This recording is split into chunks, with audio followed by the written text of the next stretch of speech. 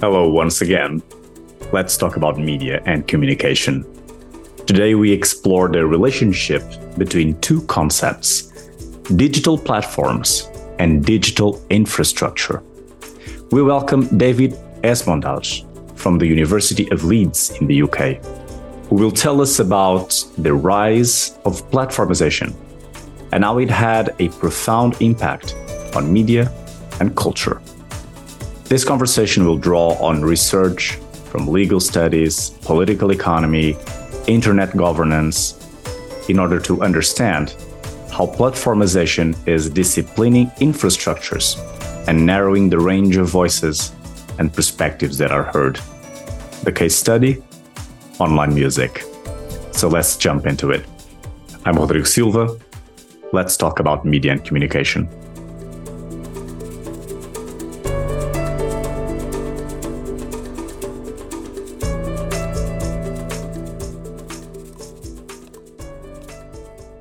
David, welcome to our episode.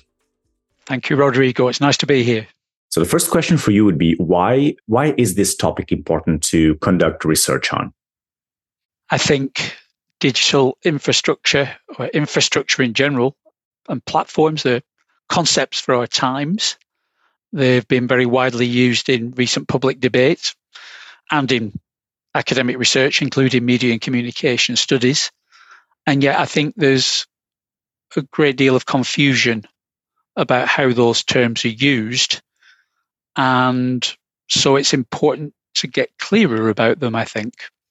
Mm-hmm. And so when you started this research, what were you hoping to find? So what was the research gap there that you wanted to address?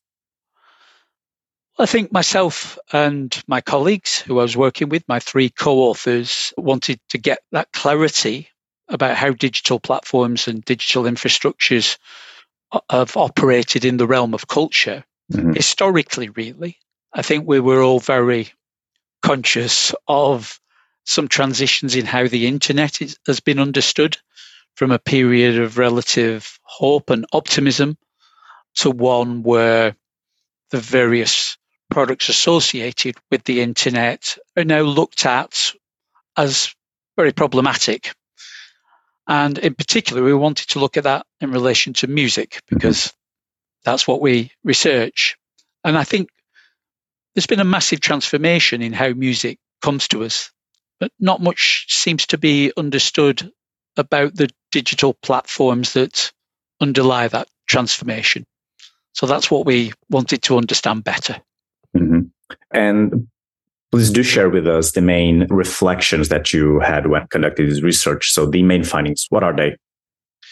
Well, I think the main argument is that the platformization of music, by which we mean the entry of music streaming platforms such as Spotify, Apple Music, into the way we consume, and for musicians and people working in the industry, how music is produced, it can be seen historically as a closing down of the possibilities that were once made available by the principles underlying early internet infrastructure or architecture.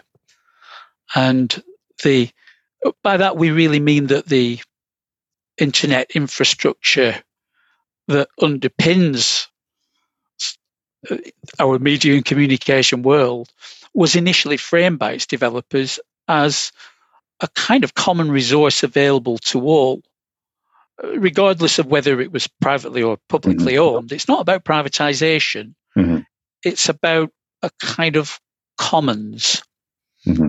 And I can talk a little bit, if you like, about the principles underlying that original vision of the internet that made it like that and that were lost. Mm-hmm. But ultimately, I think we can see the rise of a highly centralized set of technologies, of technical protocols that are really about ease of use and the forbidding of the tinkering that characterized a lot of early digital activity. Mm-hmm. So we're tracing those transitions in the realm of music in a way that I don't think has been told before. Okay. I think it would be probably interesting for us to follow up a little bit on this and to explore what you suggested, how over time we lost these commons that you make. Can you talk a little bit about that? Well, the original principles of internet architecture were keeping it as simple as I can for now. A fundamental feature was the end-to-end principle, which really tried to protect end users from infrastructure providers putting restrictions on access and use. So it's about not being able to distinguish between different uses or making differential pricing based on how things will be used. And that produces this, well, what the writer Jonathan Zittrain calls an ability to produce, he calls it generativity, an ability to produce unanticipated change from lots of different kinds of audiences. And what happens is, partly because of a panic about intellectual property, the part of people who own intellectual property, you get a set of legal measures that close down what can happen, mainly happening in the US courts and then be adopted elsewhere. But you also get these technological developments. And in particular, you get the development of what some people call trusted systems, which are kind of some people call them black boxed systems, devices that offer convenience and security, but that you can't get inside as a user. And the iPhone would be the absolute classic example of that. But at the same time, you get suddenly burgeoning awareness of the value of data. And that particularly follows the massive success of Google.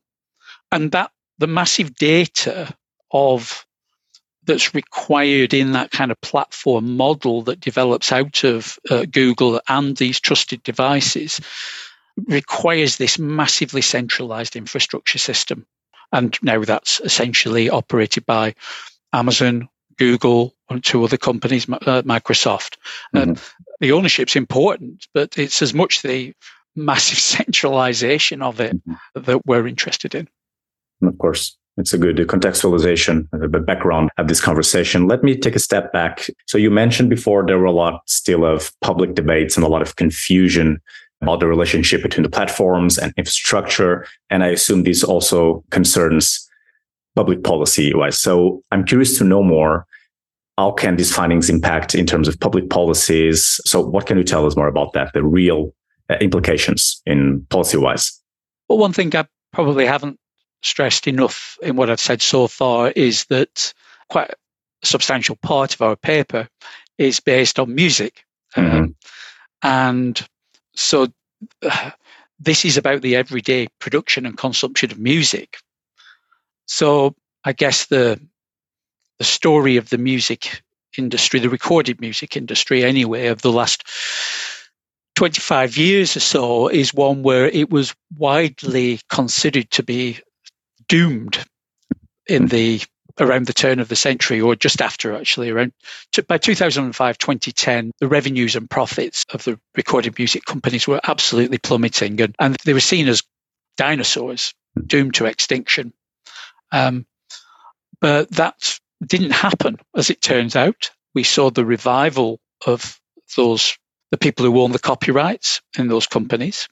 So I think there's a story there for any policymaker interested in understanding technological predictions and transformations, that, first of all, predictions can go very awry. Things don't work out in the way people think they will.